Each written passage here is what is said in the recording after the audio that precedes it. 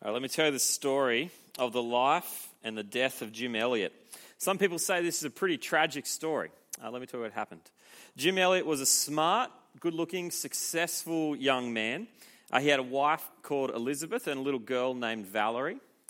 At the age of 28, Jim Elliot and 4 other Christian missionaries decided they wanted to take the news about Jesus to the Huaorani people in Ecuador. It was like an unreached people group, hadn't had any contact with the world. And so they started with an aeroplane and they'd fly above this village with a loudspeaker and they'd kind of try and communicate and connect and start talking to these people and gave them some stuff. And then the missionaries and Jim built a little kind of base camp a little bit away from the tribe, and they planned to make contact in person with the Huaorani people. Instead, though, on the 8th of January 1956, the Huaorani people made contact with them. 10 warriors from the tribe came and they found the missionaries and they murdered all 5 of them, and Jim left behind a wife and a 1-year-old little girl named Valerie. Now you tell me, is that a tragedy? Is that a wasted life? No. I'll tell you what a tragedy is. Let me tell you about PewDiePie. Here's a little piece from an article about a YouTube sensation named PewDiePie. That's not his real name. This article is called Living the Dream. Swedish gamer Felix Arvid Ulf Kjellberg is YouTube's most popular star. At 24 years old, Kjellberg is also known as PewDiePie. He has made a name for himself by playing various video games and filming his ridiculous and hilarious reactions. And according to the Wall Street Journal, last year he earned $4 million just by doing that and putting it on YouTube. And a survey found that he is the 3rd most influential figure among American teenagers today. And he gets all that recognition just for playing video games, something that most people pay to do. PewDiePie is living the dream. Now there's a person who our world says is killing at his life. He's good looking, he's rich, he's famous, and all he does is play video games and makes jokes about it. And our world says, look at that, there's a person who's made it. Jim Elliot's life is not a tragedy. This is a tragedy. Imagine the day, if he meets God one day, comes face to face with God, and God says, what have you done with the life I gave you?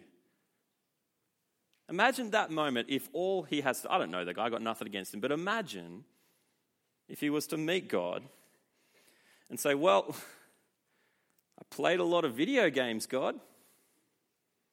I made a lot of people laugh. Imagine how ridiculous those words will sound on that day. That's a real tragedy.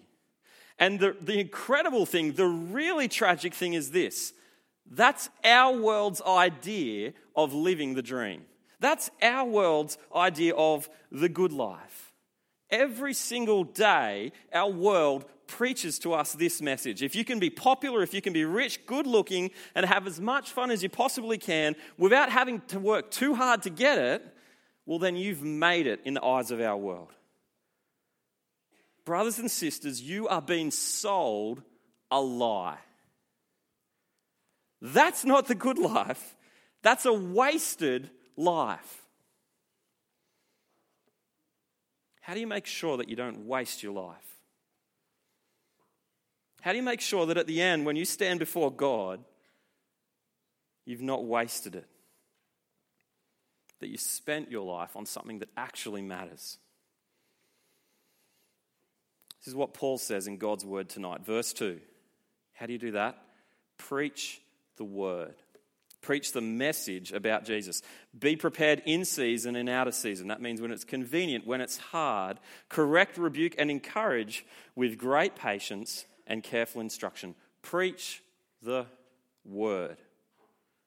What do you want to do with your life? Step back, think about your life. What do you want to do?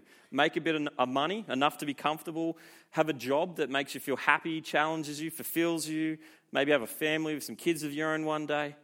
Paul's goal in life was to preach a message about Jesus. That's it. Preach that message. In another part of the Bible, before 2 Timothy happens, back in Acts chapter 20, when Paul's a younger guy, he tells us what he wants to do with his life. So at the end in 2 Timothy, is at the end of Paul's life. Back in Acts, check out what Paul says when he's a younger man. He says, I consider my life worth nothing. My only aim is to finish the race, complete the task the Lord Jesus has given me, the task of testifying to the good news of God's grace. He says, my life is worth nothing unless I can do just this one thing. Tell anyone who will listen about Jesus. That was his goal in life. That was how he measured his life. Now come back into 2 Timothy with me. As Paul writes here, he's writing as an old man. He's actually locked up in prison. He's about to get executed. And so these words here in 2 Timothy are some of his last ever written words. That's what verse 6 is talking about. Check it out. Look at verse 6. He says, I'm already being poured out like a drink offering, and the time for my departure is near. Basically, Paul's saying, I've spent my life. I've poured it all out. I'm about to depart. I'm going to die. But that's okay, because look at what I've done with my life. Look at verse 7. He says, I have fought the good fight. I have finished the race. I have kept the faith. Back in Acts, Paul was saying, at the end, my life will not have been a waste if I can just do one thing. Run the race. Do the job that Jesus has given me to do. Preach the word. Tell people this message. And now, here at death's door, he's about to face execution. He's saying, I've done it. I've done my life's mission. I've ran the race. I have fought the fight. I have kept hold of the truth about Jesus. I haven't wasted my life. Imagine what kind of the joy it would be to get to the end of your life and to be facing death and knowing that the end of your life is now. Put yourself in Paul's shoes. Imagine facing death and being able to say, I've not wasted my life. I didn't waste it. I did something worthwhile. I spread this message about Jesus. Now, here's a question I want us to think about tonight. Why is that, particularly that, spreading this message about Jesus, why is that the best way to spend your life? See, what's so important about this message about Jesus? What makes it so special, so unique, that I can say, PewDiePie, the world's view on things, that's a way to waste your life. But Jim Elliot, Paul, that's the best thing you can do with your life. How can we say that? Why is spending your life on Jesus the only way to truly not waste your life? Well, first of all, come back to verse 1 with me and see this. Guys, Jesus is coming soon. He's coming soon. See, in verse 2, Paul's about to give this big charge. He calls it a charge, a big piece of advice in verse 2. But before he gives that, he gives the reason for it. Before he says, preach the word, he gives the reason. Look at verse 1. In the presence of God and of Christ Jesus, who will judge the living and the dead, and in view of his appearing in his kingdom, I give you this charge. In light of all of that, he says, verse 2, preach the word. Now, he said a bunch of stuff about Jesus there. Did you catch it? He said that Jesus is the judge of the living and the dead. That's everyone. He says that he's the king. He's got a kingdom, and he says that he's going to appear. Jesus is going to appear again. He's going to come back. He's going to return. We don't know when that is. It could be another 1,000 years from now. It could be tomorrow. It really could be tomorrow. But whenever he does come back, all of human history as we know it is going to come to an end. You know, in those disaster movies like Armageddon and 2012 and stuff like that, where they know that there's an asteroid headed through Earth and it's going to just destroy everything onto the planet, all that kind of stuff. In those movies, When people realize that that's like the last day on earth, everything goes crazy. People live their lives differently, don't they? Yeah? It's not like in those movies, they're like, asteroid coming for Earth.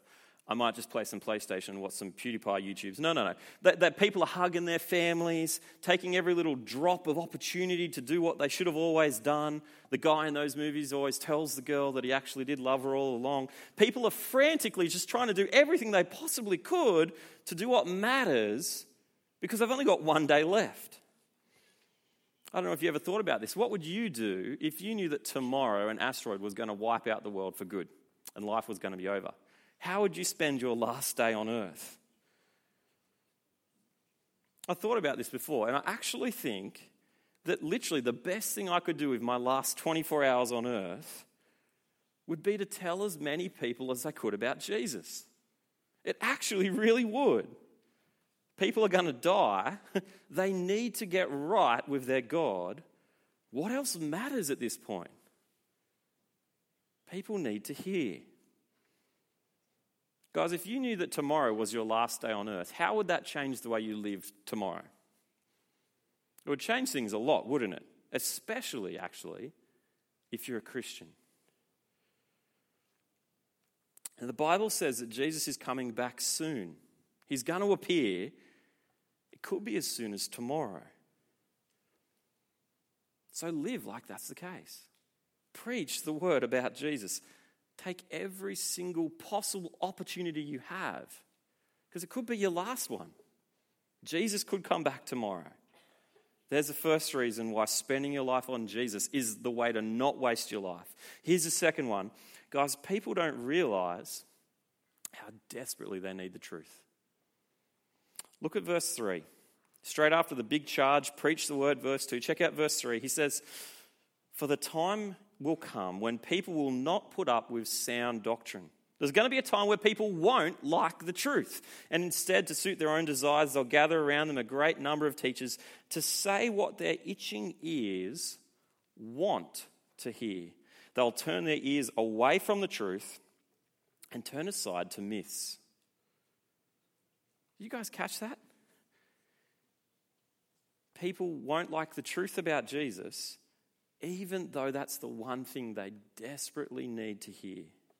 And so they're going to turn away from what they need to hear, the truth, to what they like hearing, what they want to hear, even if it's not true. Do you understand how crazy that is?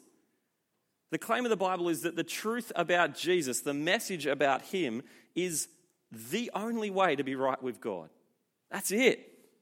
Jesus is coming back. He's the king, he's the judge. It's heaven or hell.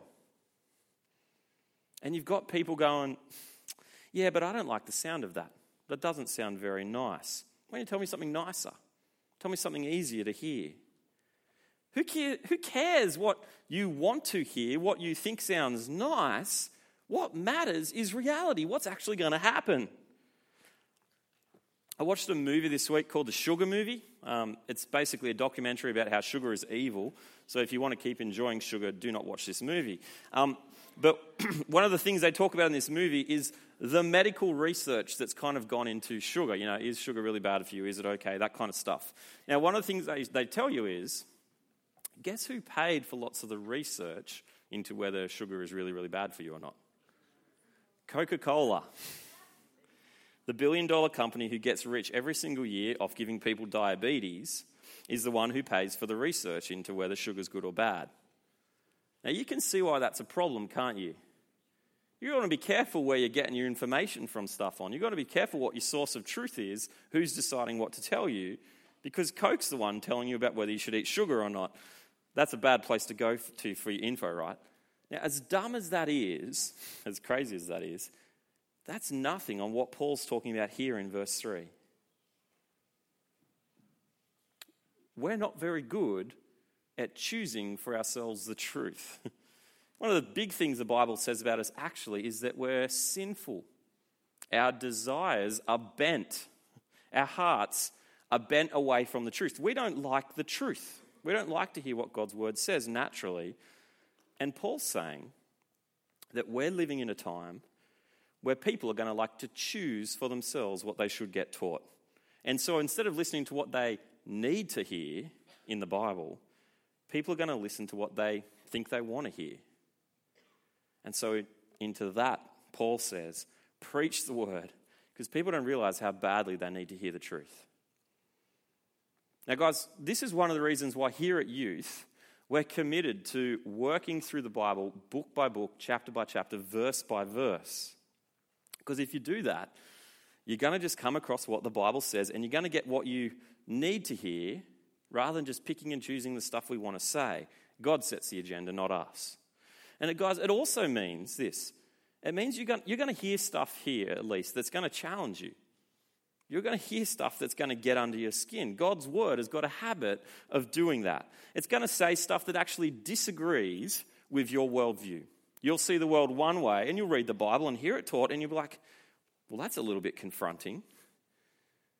Seems a little bit rude even, a bit politically incorrect, whatever.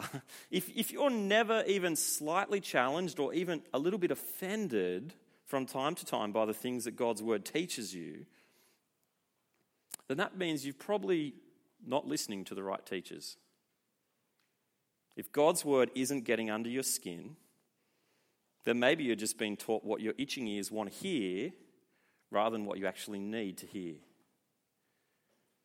So why is preaching the word the best way to spend your life? Well, Jesus is coming back soon. People don't even realize how desperately they need the truth. And guys, here's the third thing. Heaven is waiting for everyone who follows Jesus. Check out verse 8. Paul's just said, I have run the race, I've fought the fight, I've kept the faith. Verse 8, now there is in store for me the crown of righteousness, which the Lord, the righteous judge, will award me on that day, and not only to me, but also to all who have longed for his appearing. So what's the crown of righteousness there? Well, it's not just for Paul, it's for anyone who's a Christian, anyone who's been longing for Jesus to come back. It's our right standing with God. It's Jesus' righteousness which has been given to us. Let me tell you guys something incredible about being a Christian. If you're a Christian, that means you're someone who's actually swapped life records with Jesus.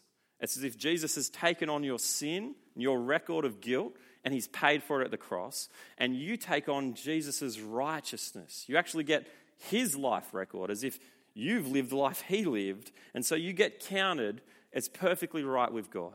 So God looks at you and he sees Jesus' righteousness. That's good news.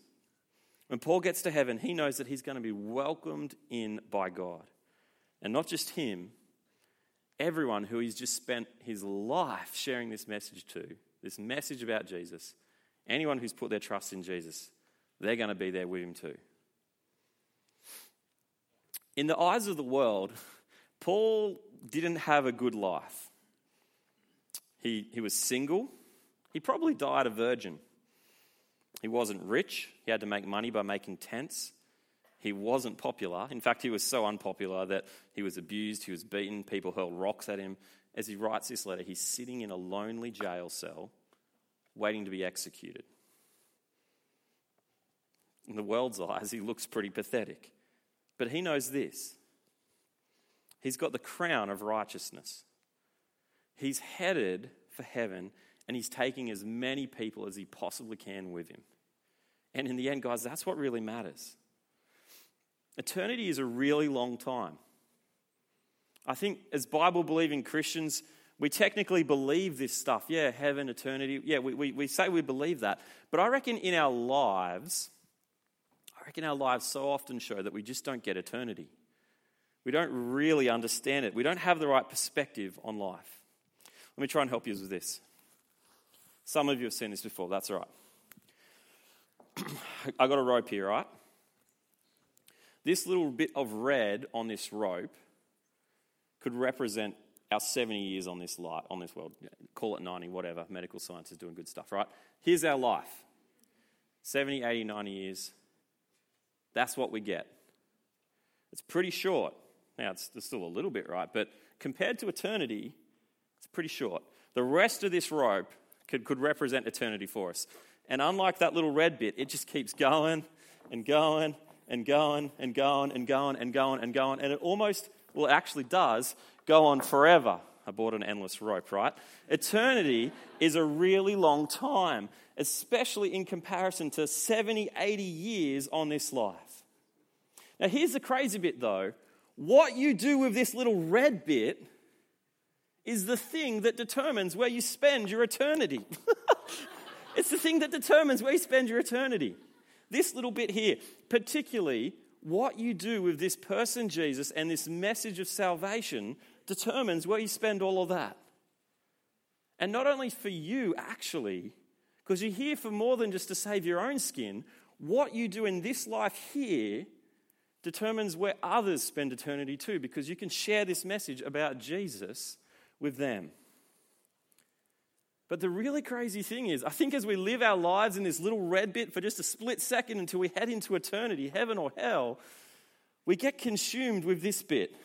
We don't think about the rest of it. We say we believe in eternity, but we don't live as if it's real. Seems like we spend all our time focusing on just a little bit here. Making some money, getting a good job, chasing a boyfriend or girlfriend, playing sport, work, family, friends. We get busy with all sorts of good things here, but we don't live in light of eternity. We don't have perspective on just how big the rest of our existence is going to be.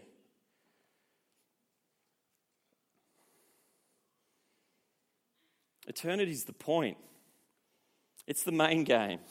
That's where we're headed for the rest of our existence. Where are you going to spend it? Have you worked that out yet? And if you have, where are your friends and family going to spend it? Where's the whole world out there going to spend eternity? Use your life for something bigger. Use your life to tell people about Jesus. Preach the word. Don't waste your life. You only get one shot at it. Don't waste it. Now, what needs to change for you if you want to make sure you don't waste your life? What would that mean for you? First of all, what do you need to stop doing? What distractions are stopping you from getting the right perspective on life? What things are distracting you away from the main game of eternity and got you focused in just on that little red bit? What things consume your thoughts? Where does all your time go? Where does all your money go? What things in your life get the best bit of you every single week? Usually it's not even the sinful things. It's just good stuff that we make ultimate. Sports, study, whatever. None of those things are bad. They're not. But what if you spent your whole life living for whatever it is for you? What if you spent your whole life on that instead of Jesus and this message that everyone needs to hear? Imagine you get to heaven, right? Do you reckon any of us are going to get to heaven and you're going to hear this conversation? You know what? I just wish I spent more time watching Netflix. I mean, I saw seasons 1 through 6 of Gilmore Girls, but I never... You're making the point I'm making, right? I saw seasons 1 through 6, but I haven't seen 7. Like, what's going to happen? Are Lorelai and Rory going to be happy? Who knows? You know, I don't think that's going to be a conversation you're going to hear in heaven. I'm serious. You're not going to hear that in heaven. I wish I saw season 7 of Gilmore Girls, said no one ever in heaven. Now, if you're so consumed by some of these good things that just ultimately are distractions, that could actually mean in this life now that you need to give up some stuff altogether. It could mean selling your PS4, cancelling Netflix. It could mean something like that. Or it could at least mean this, that you'll be very careful how you use those things. You'll be very careful and pay a lot of attention so that whatever it is for you doesn't come in and take over your life. I'll give you another example. At some point in the future, most of you guys are going to have to choose what do you want to study, where do you want to work, what kind of job do you want to do, all that kind of stuff. Now, as you think about that, you might think about one apprenticeship or uni degree or job or whatever, And for you, that is it. You know that more than anything in the world, you want to be a doctor or a plumber or an engineer or whatever it is, right? You've got your heart set on this particular thing, and you pretty much know that if you get that, it's going to be pretty all-consuming because you want it real bad and you're so set on it. It might actually mean for you that you need to actually decide to not be this teacher or that plumber or that doctor or whatever and go do something else that's not going to take over and run your life. You might need to make some big decisions about what you're going to do with the majority of your time because there's a danger it's going to take over. What things do you need to stop so that you don't waste your life?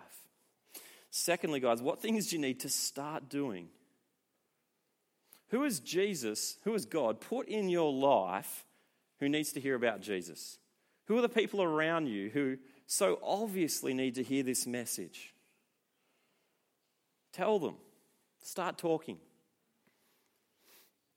How could you get on board with the mission of Jesus here at EV Youth? Do you come here to have a bit of fun and hang out with your friends? Or do you actually come here to get on mission, to get involved, to serve, to see this thing happen? Now, outside of what God does, humanly speaking, do you know what makes this place work?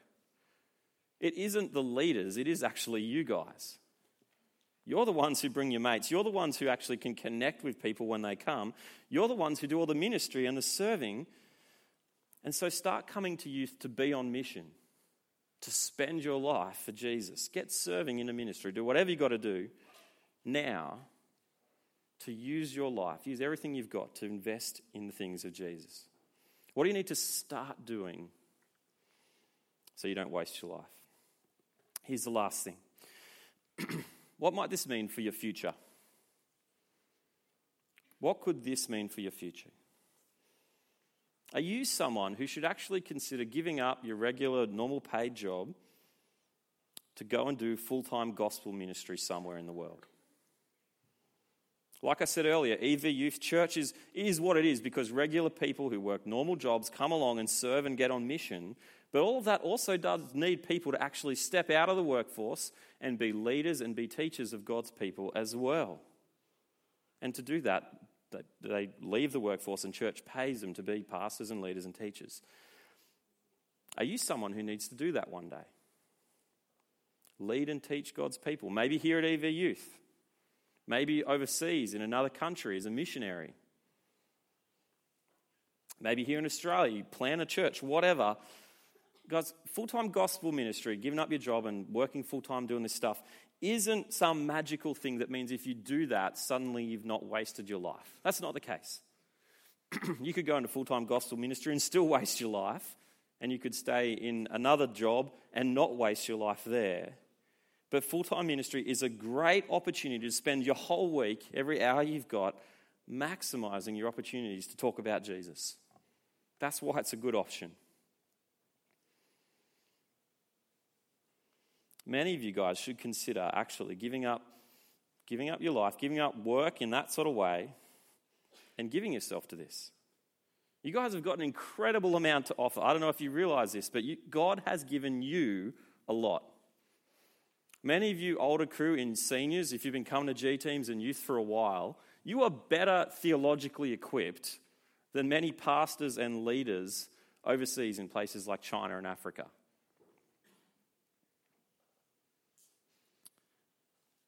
You guys have a lot to offer. How are you going to make sure you don't waste your life? How are you going to spend it? I want to pray for us. Let's pray.